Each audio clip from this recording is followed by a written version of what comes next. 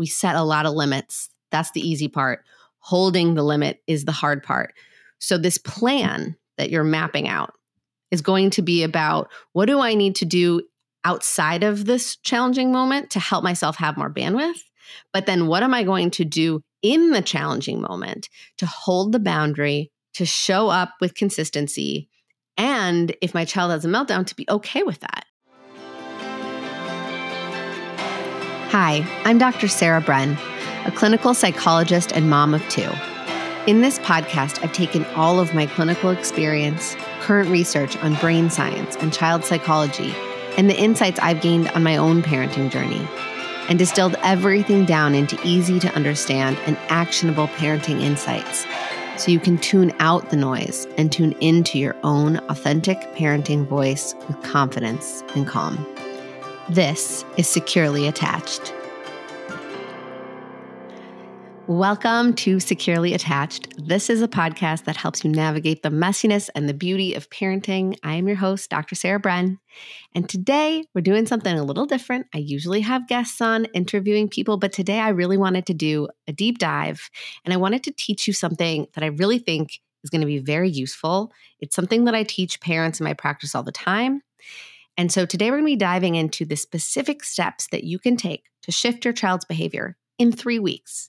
Now, by now, especially if you've been following me for a bit, you know that I am not one for quick fixes and shortcuts that put a Band-Aid on a problem in the moment, but they don't really help in the long run. You also probably know that I'm a really big fan of looking under the hood when it comes to behaviors. I do not believe that a behavior is a behavior is a behavior. I believe that behaviors are communications about something that is happening internally for our child, whether they are aware of it or not, whether they can articulate it to us or not. Chances are, if it's a more challenging behavior, they are not that aware that it's related to an uncomfortable, icky feeling on the inside. Otherwise, they would be able to say, I'm frustrated. I don't like this. I didn't get a lot of sleep last night. My teacher was looking at me in a way that made me feel like they didn't like what I was saying, and I'm holding that in. And now I'm home and I'm just kicking stuff around and being grumpy. Behaviors are often nonverbal expressions of held in feelings that aren't fully processed. And so when we understand behaviors from that vantage point, one, we have a little bit more empathy for our child when they're engaging in those behaviors. But two, and most importantly, we can start to look under the hood and try to understand, what can I do to solve those emotional challenges for my kid or those emotional vulnerabilities for my kid, rather than fixating on the behavior, which I believe is the byproduct. We're going to be talking about behavior today, but we're going to be talking about it in the context of something much larger. So I firmly believe that our children's behaviors are directly related to their emotional state. We kind of covered that, right? I also believe that our children's emotional state is interconnected with and profoundly influenced by our emotional state. So what do I mean by that? When we are feeling a feeling, our kids feel what we are feeling. They might not be aware that the feeling that they're having, this anxiety or this kind of discomfort, is related to our urgency or frustration or stress. But when we are stressed or have a sense of urgency or feel frustrated, our kids feel it too. So our children's behavior is related to their emotional state, and their emotional state is linked to our emotional state. Now, I also know that a child's behavior directly impacts our emotional state. How many times have you felt angry or elated based solely on an action that your child took? Probably infinity times. I know I have. Like, we feel things in response to our environment. And when our environment is doing things that are frustrating to us, we feel frustrated. So can you kind of see the big circle here, the big loop? Do you see how this is all kind of playing together in interconnected ways? Sometimes we'll call this like a feedback loop, right? my child's engaging in a behavior that makes me feel frustrated. My frustration results in emotional distress in my kid, which leads to more dysregulated behaviors, which leads to me feeling more frustrated, which leads to, you see where I'm going here, right? We're all connected. We do not live in silos inside of our family. I often say that the family is like a spider web. If you move one string, the whole thing moves. We are interconnected. We influence one another, and our emotional state, our behavioral regulation or dysregulation is going to impact everyone in the family system. So, while I am about to teach you how to change a child's behavior in 3 weeks, and I am quite confident that what I will teach you will work because this is what I do with the countless families that I work with in my clinical practice, please don't be deceived. It is just as much about your behaviors and your emotional regulation as it is about theirs. If you really want to see the results, you're going to have to do some of the legwork, but I promise it is completely worth it. That's why I teach what I do, to help parents actually see shifts in the parent-child dynamic that leads to more peace and harmony and joy in parenting that all of us desperately want, myself included. So the question I often get from parents when I'm talking about children's behaviors and changing their behaviors to change their child's behaviors is, where do I even start? How do I know what to change in order to get out of this frustrating dance that always happens? I have tried all the scripts. I have followed all the rules. I do all the things that all of the respectful parenting and gentle parenting and all of the parenting experts and gurus tell me to do. It doesn't work for my kid. Okay. I really genuinely believe that most parents are doing the right things. They are doing them not in the most optimal way or at the wrong time or in a way that is helpful in theory, but it's not getting played out in consistency. And so that's a big thing that we're going to be talking about today. I'm going to help you create a plan that is not cookie cutter and is individually tailored to the unique challenges and dynamics that are happening with you and your child. And then from there, I'm going to show you how to actually implement this plan in a way that works.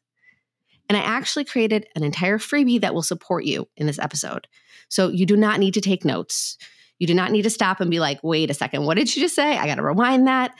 I'm driving. I'm walking the dog. Okay. I'm going to give you the prompts and the strategies that you can use and take that and apply it to the specific behavioral challenges you're facing. You can find this free guide in the episode description, right where you're listening to this podcast, or you can find it in the show notes. But definitely listen to this episode to understand the nuances and the insights and the examples of how this can be done in real time. And then use this guide to create your customized plan for exactly how to put what I'm covering today into action for you and your kid. Okay, so are you ready for this mini training? Awesome, let's get started. Here are 10 things that you can do to shift your child's behavior in 3 weeks. Week 1, this is going to be the first step of our plan, and this is going to happen over the course of days 1 through 6. I want you to do a behavior audit. Now, this is part of the freebie. There's a whole audit form that you're going to fill out. And for 6 days, I want you to track all the interactions that occur where there is a power struggle, a tantrum, a meltdown, where you lose your temper, where you feel incredibly frustrated, or where your child is feeling incredibly frustrated. I want you to take time every single day to put down these events into this observation tracker, okay? Now, you can put interactions that didn't go very well, but you can also put interactions that you felt went particularly smoothly. Both are going to be helpful in identifying patterns. The more detail you can put into this, the better. So again, you can get all of this information in the free resource that I'm sharing in this episode. It's in the show notes and the episode notes. But what you're going to want to do is you're going to want to note when this is happening. You're going to want to note what you are observing in the child, what behavior, what emotion, For example, did your child ignore something that you said? Did they show signs of anger or frustration? Did they scream? Did they kick? Did they bite? Did they rip their shoes off and throw them down the hall? Are they stalling at bedtime? Are they refusing to brush their teeth? Are they melting down because you have threatened to take away dessert? Whatever it is, put down what you are observing in the child. Then you're going to also be tracking thoughts and interpretations that you are noticing yourself having. So for example, if my child is having a meltdown because we're having a power struggle over, finishing broccoli, might I be thinking, she's not behaving well. I'm feeling so much pressure to teach or correct this behavior in this moment. I might be having the thought, what is wrong with her? Whatever the thoughts are. Then you're going to be tracking your own behaviors and your own affect and emotions that you observe. My face felt hot. I felt frustrated. My voice got louder. I took something away. Whatever it is, write down what you did and what you felt. And then the outcomes that you observed. For example, did things escalate or de-escalate? And then I want you to put in some reflections.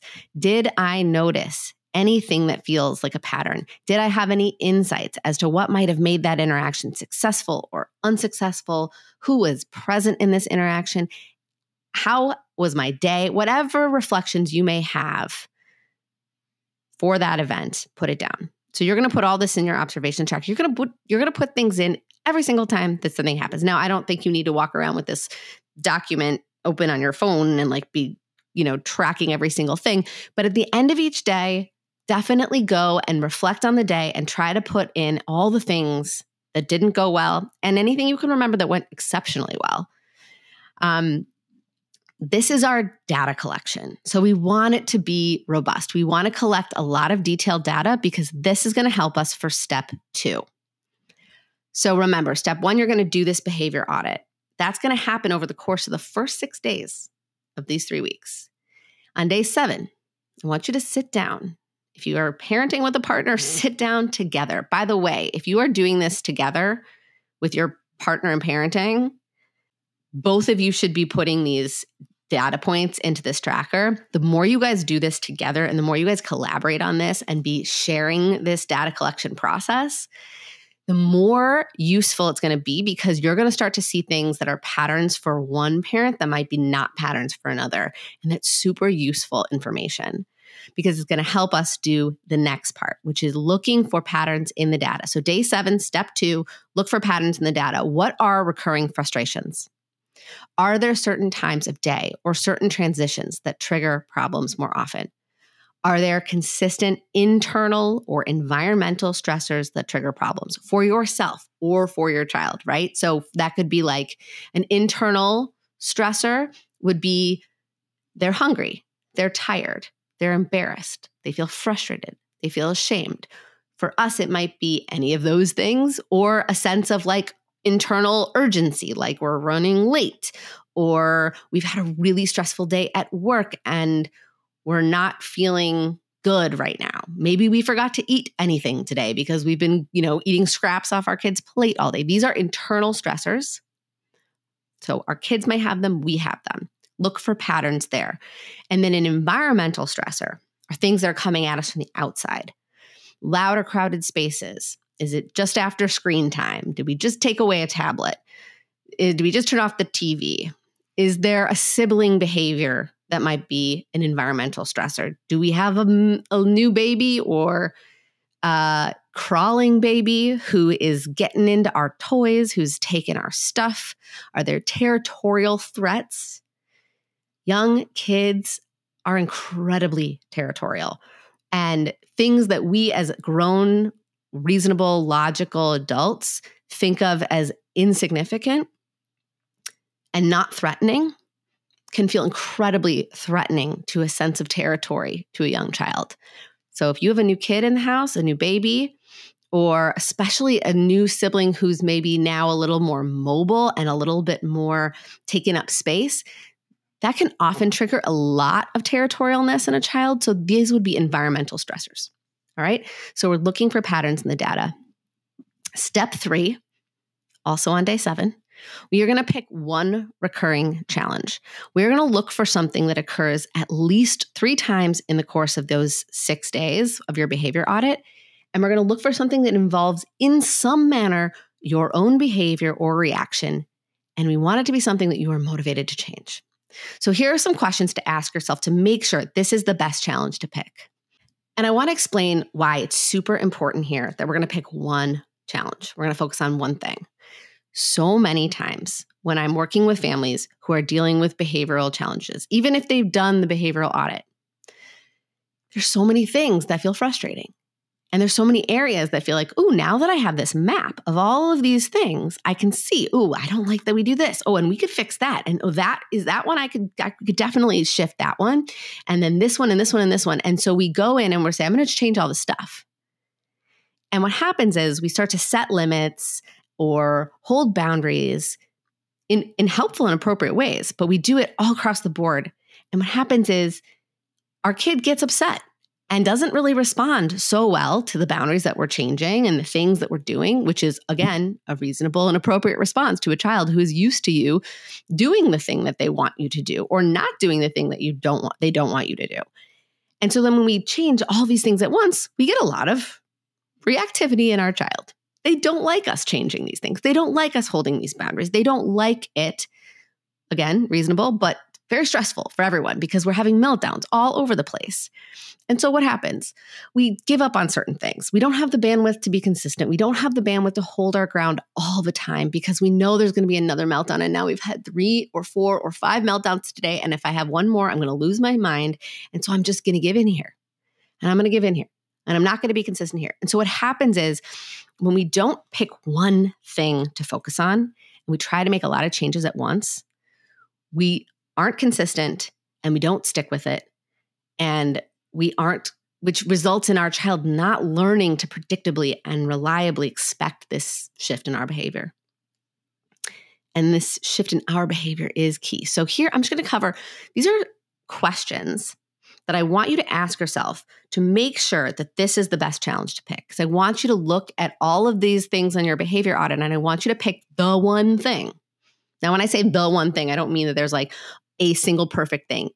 Probably a vast number of the things on your behavior audit could be the challenge that you pick. It's not like there has to be some one magical thing and we're trying to discover the one diamond in the rough. No. But we just want to pick one at a time because we need to be able to focus our energy and our emotional resources on being consistent in what we are going to implement. Because remember, we're going to implement an actual plan here. So the questions you want to ask yourself to make sure this is the best challenge to pick is, 1, is this recurring at least 3 times a week? We want it to be happening frequently enough that we can actually make a meaningful change in a few weeks of shifting this behavior.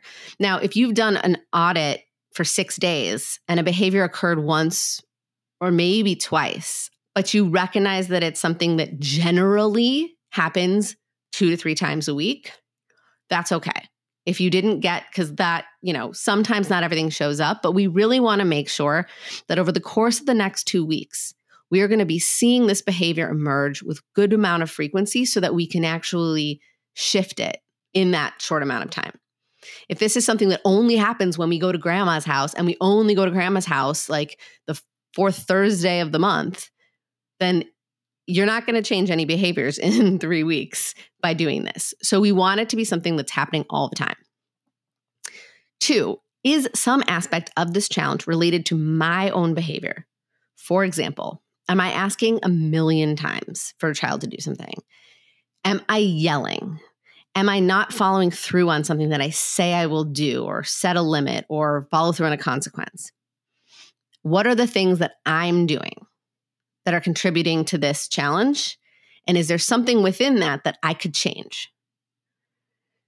3, is my expectation of my child's behavior in this exchange developmentally appropriate? Can they reasonably do the thing that I want them to be able to do on a consistent basis?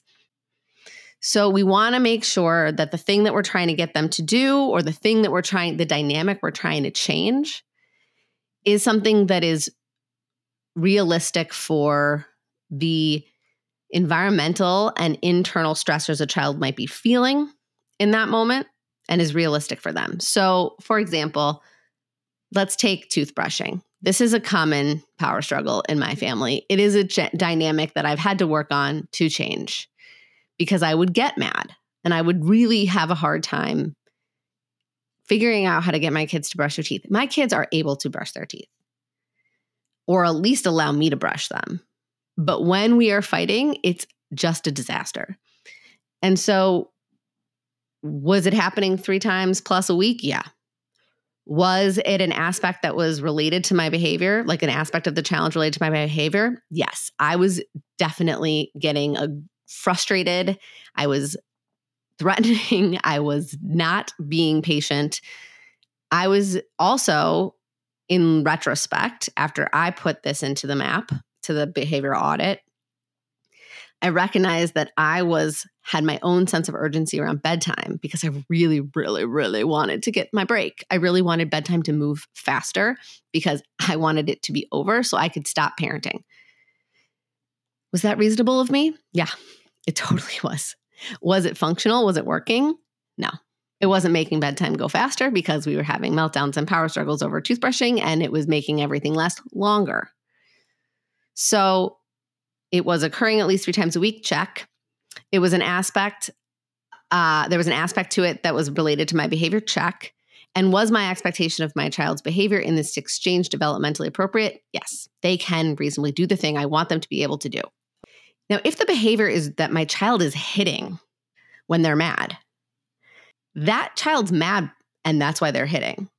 You aren't really in a part of that exchange. Now, you might be able to sort of look at the triggers of that situation and look at the stressors, the internal and environmental stressors that might be resulting in your child getting so mad that they hit or so territorial that they hit. And you may be able to engage in some sort of preventative measures around that to reduce those stressors so that your child is less likely to get mad and hit.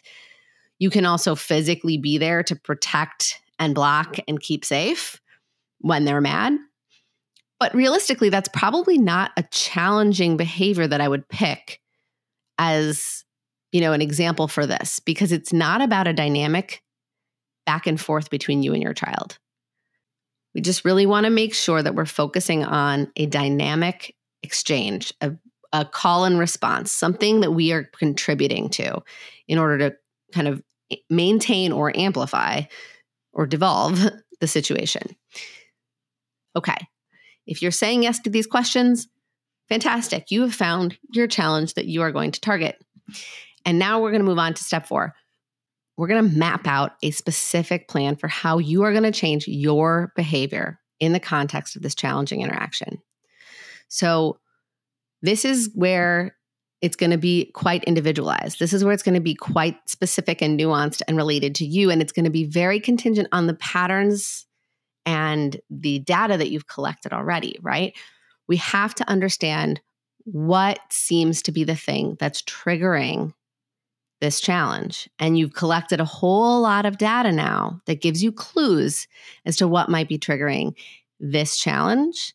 And you're going to be thinking about those triggers in terms of your behaviors. So it could be something like, I'm going to make sure that I set aside some time for myself before bedtime starts or outside of this exchange, this power struggle, so that I get a little bit of rest. Because one of the reasons why I was feeling that intense sense of urgency around toothbrushing was because I really wanted bedtime to be done with.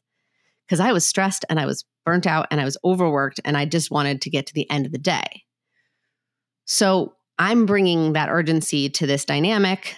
I need to figure out how to reduce my sense of urgency. And I can probably, for me, do that by making sure I know that I have some protected time in the day or in the week that I can really kind of like be by myself and not with my kids and not momming. So what the actual plan is going to look like is going to be very unique to this particular challenge you're facing and what is triggering your response to the behavior, right? And it can be before the problem tends to start. Like in my example, I'm saying I'm going to make sure I have time for myself so that I reduce my urgency. But that's not the only part of my plan, right? We still have to deal with the toothbrush stuff. So when I'm actually with my kids, I'm also going to perhaps let them know before it's time to brush their teeth what they can expect. I'm going to go up with them. I'm going to be playful. I'm going to give them some way to have some autonomy. I'm going to be willing for this to take longer than I might want it to take. Now, again, there are a lot of pieces here that require more work on my part and more time investment on my part than I might normally want to spend. And I want to be really clear here. This is why we pick one thing at a time, and we are willing to invest some real time and patience and energy into this particular challenge for a finite period of time, because it is more work. If your problem with your challenging behavior is always around screens, I'm going to have you think about ways to prepare your child ahead of time for what they're going to be feeling when it's time to turn off the tablet or the TV. I'm going to be checking in periodically to give them, markers and anchors of how much time they have left. And I'm going to be at the end of that screen time, I'm going to come back in and I'm going to sit with them for like the last 5 minutes of that screen time. And I'm going to engage in what they are doing with them. I'm going to ask them questions. I'm going to enter their world. I'm going to act as a bridge to sort of help pull them out. And then I'm going to turn off the TV, or I'm going to put the tablet away, or I'm going to see if they will do it. But if they won't, I'm going to put the tablet away, or I'm going to turn the TV off. And I recognize, even if I do all those things, that they might still be really upset when I turn off the thing. And I'm going to recognize and be ready for a meltdown. And I'm not going to turn the TV on or give the tablet back or say, okay, 5 more minutes, or whatever it is that I tend to do that leads to inconsistency in setting this boundary and holding this limit. And I have to remember that the meltdown is part of this. It is okay for them to emote. It is okay for them to lose it. That's not a sign that this isn't working. And that is why we have to remember that this is more work. It's exhausting. It's the thing we always are trying to avoid, right? It's the meltdown that we know is coming. It's just that we want to be able to sort of contain it and help them understand you can have this meltdown and it's not going to change my behavior. My behavior is I set a limit and I'm going to hold the limit. We set a lot of limits. That's the easy part. Holding the limit is the hard part. So this plan that you're mapping out is going to be about, what do I need to do outside of this challenging moment to help myself have more bandwidth? But then what am I going to do in the challenging moment to hold the boundary, to show up with consistency, and if my child has a meltdown, to be okay with that? Because we're not worrying about their emotional response. We're worrying about us holding the boundary. This is the plan. Stress test this plan. Think of all the possible things that could go wrong and come up with different solutions that you are going to try to address those things, right? If my child starts hitting me because they want that TV back on, I will say, I'm going to go in the kitchen. I'm going to step away because you can't be safe with me right now. And I'll come and check in on you in a little bit. We're not going to engage in a lot of negotiation. We're not going to engage in a lot of threats. We're not going to engage in anything where we can stay there and keep them safe, or we can step away. But we're going to turn off the TV and we're going to go. If they have a big feeling, we're going to let them have the big feeling, but the TV is not going back on. This is about how we're going to change our behavior, right? So we've mapped out our plan. We're stress testing the plan. We're also going to share this plan with our child. So this brings us to week 2. Step 5, we're going to share this plan with our child. We're going to let them know exactly what we are going to be doing and what they can expect. This might look like, hey, bedtime's been really tough these last couple of weeks or months or whatever, for a while now.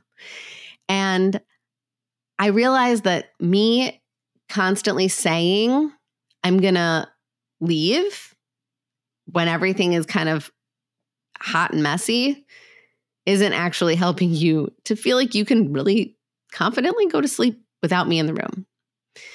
So I'm going to put you to bed. I'm going to read you a story. I'm going to sing you a song. I'm going to lay with you for 5 minutes. And then I'm going to get up. I'm going to give you a kiss. I'm going to walk outside the room and I'll come back and check on you in 5 minutes. And then I'm going to leave and I will see you in the morning.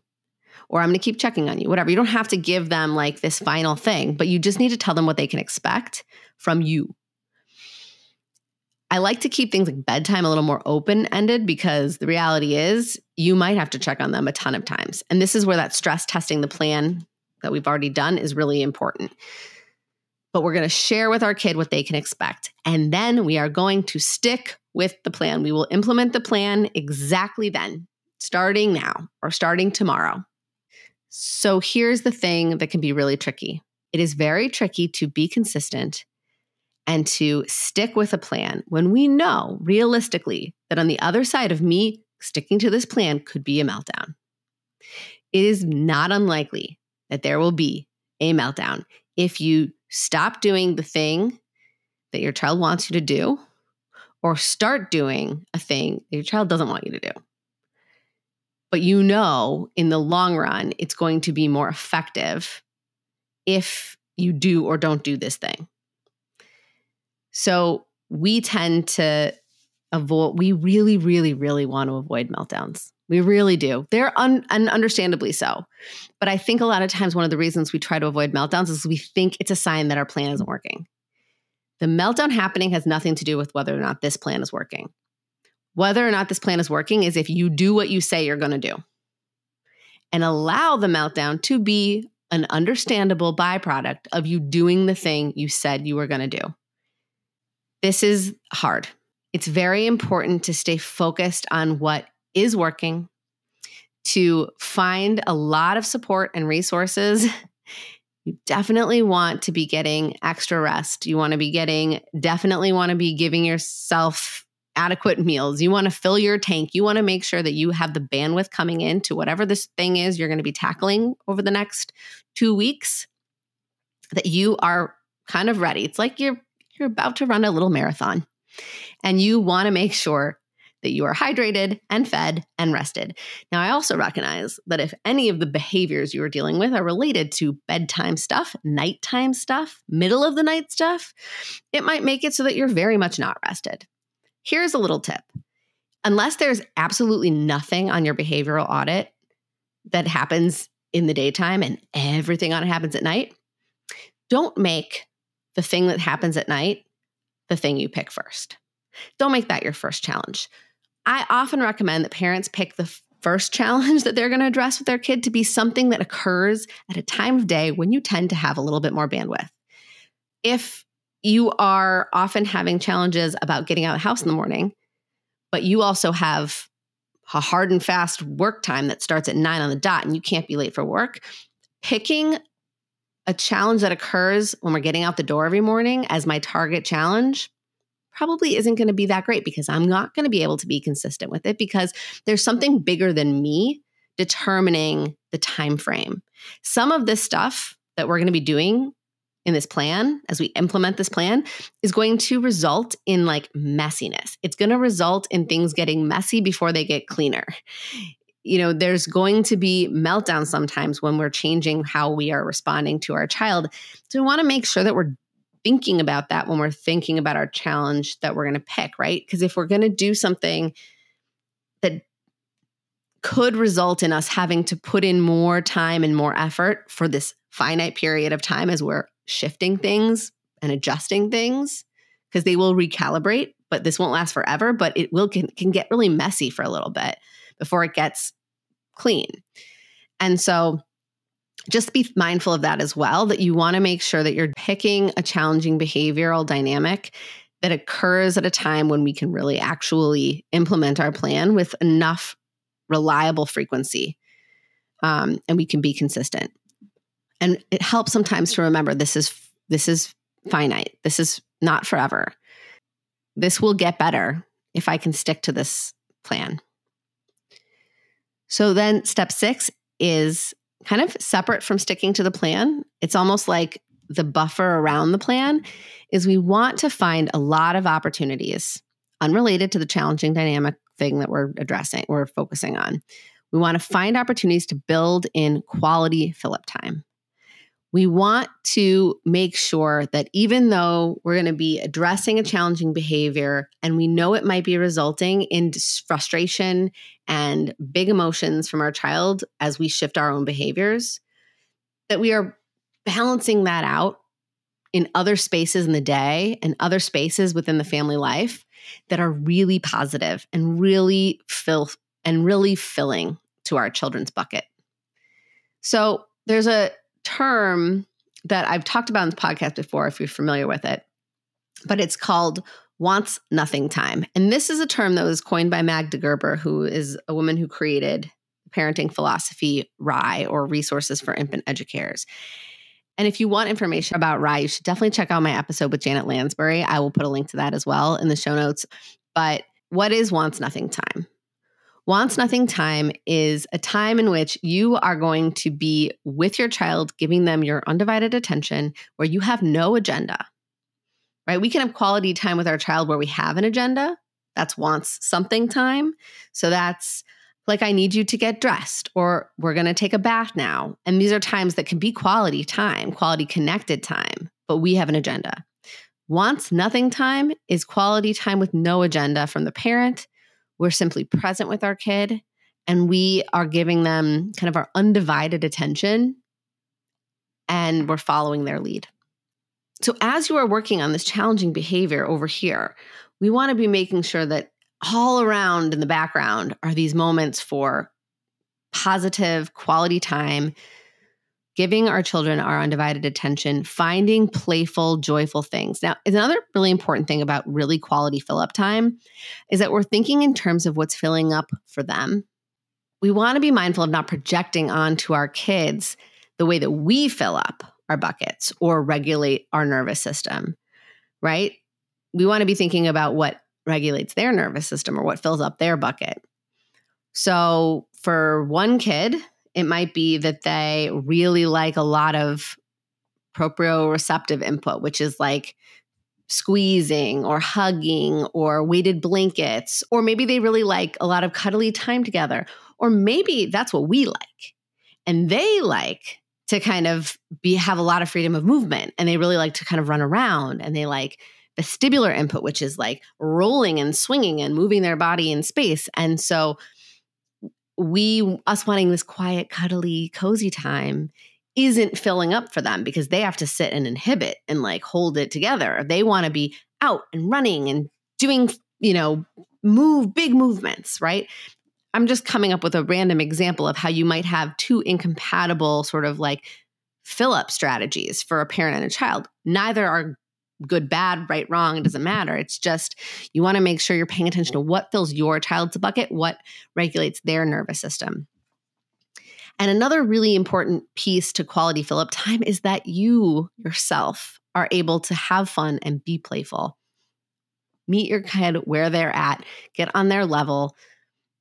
This is a good way to buffer out a lot of the stress that can happen when we're really targeting a challenging behavior. So now we're finding ourselves at the end of week 2. This is where step 7 comes in. By the end of this week of sticking to the plan, we want to revisit the behavior audit. We want to take note of what changed in our child's behavior, even if it was a small shift in behavior.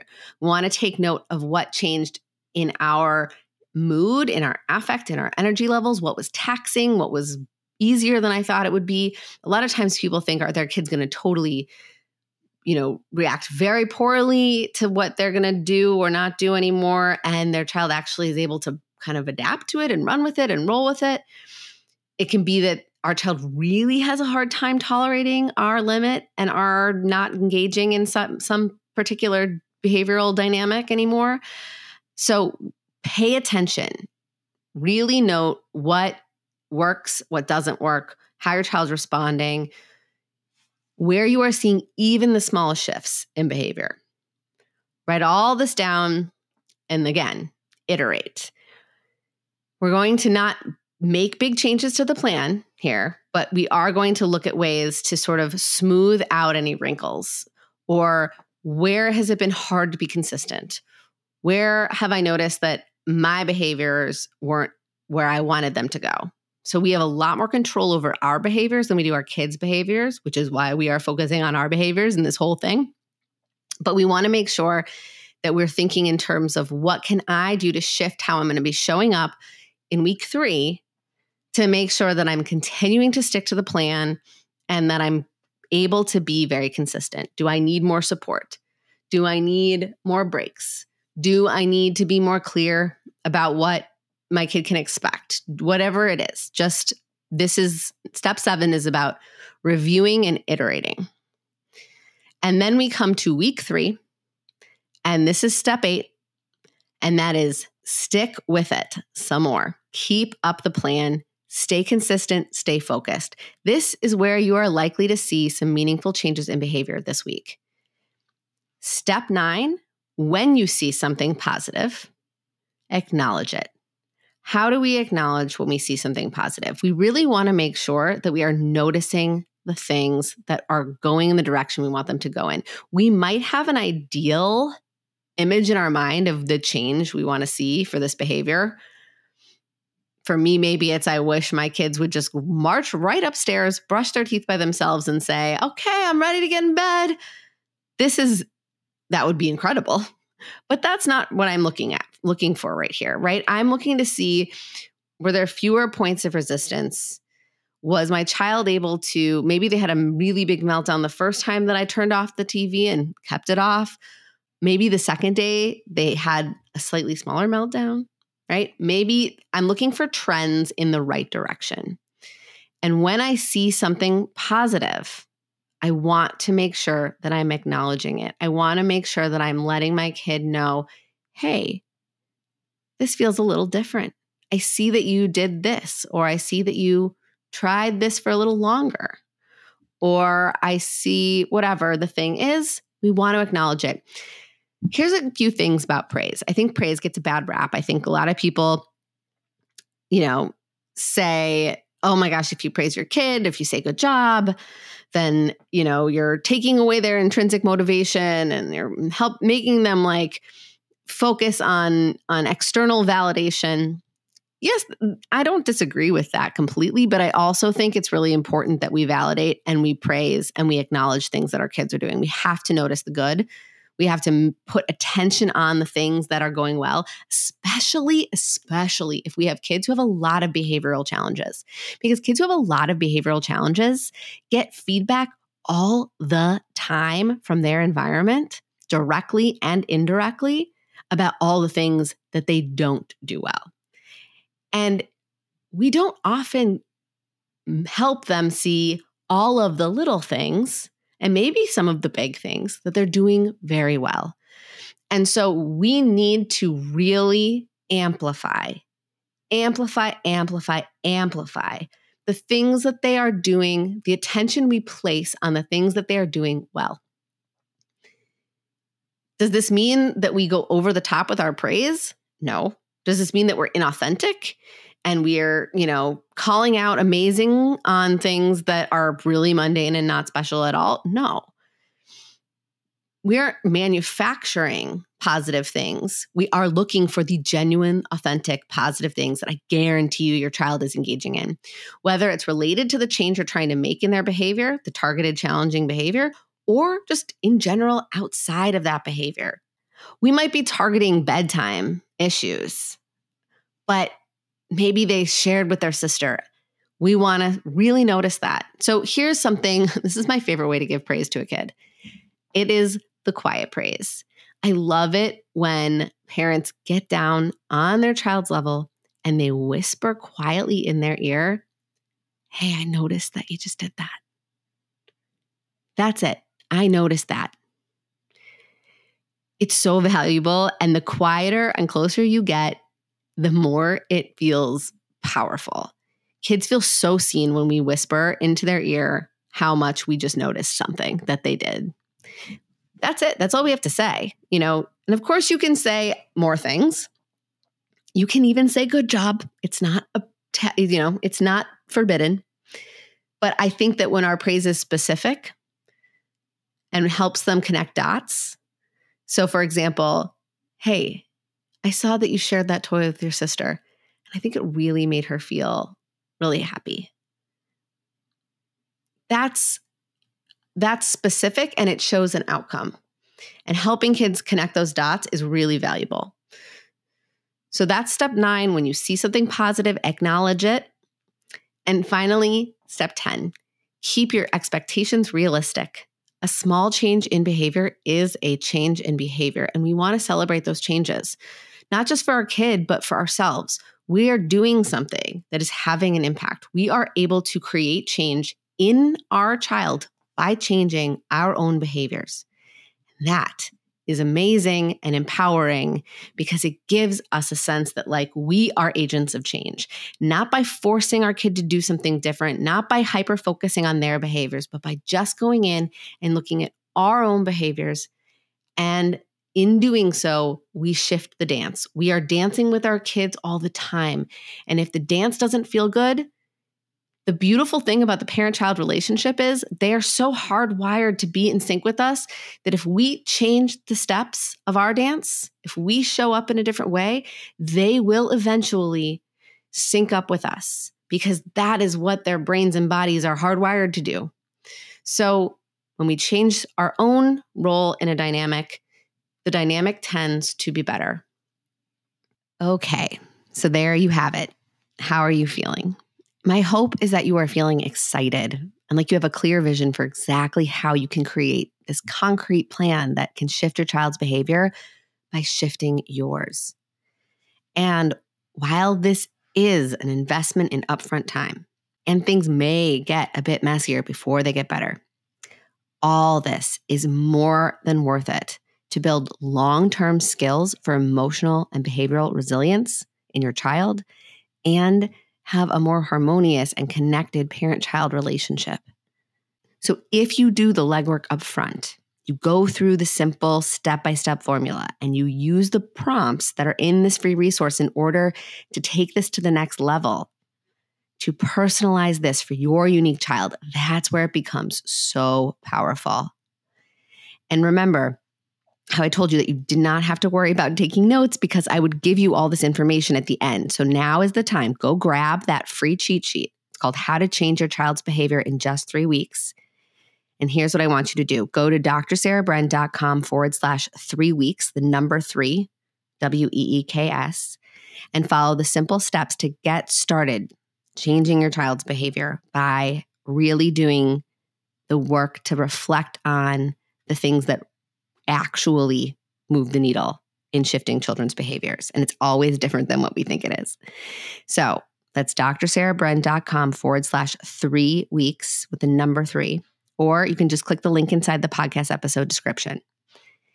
And if your mind is turning and you are thinking about ways that this framework could transform something meaningful for you and your kid, and it's resonating with you, this is exactly the kind of practical, real-life tools that I teach parents in my 8-week coaching program.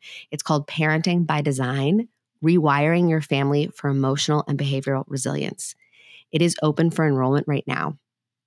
So if you want to learn more about that program and how it helps you create a big, vast, personalized toolbox of strategies that are tailored to different stages of your child's development and regulation, and it gives you a roadmap for how to read your child's cues so that you can determine when is the optimal time to use a tool, go to drsarahbren.com/parenting by design. Or you can just DM me on Instagram at Dr. Sarah Bren, and I will send you the link and answer any questions you might have about the program. So thanks for listening, and don't be a stranger.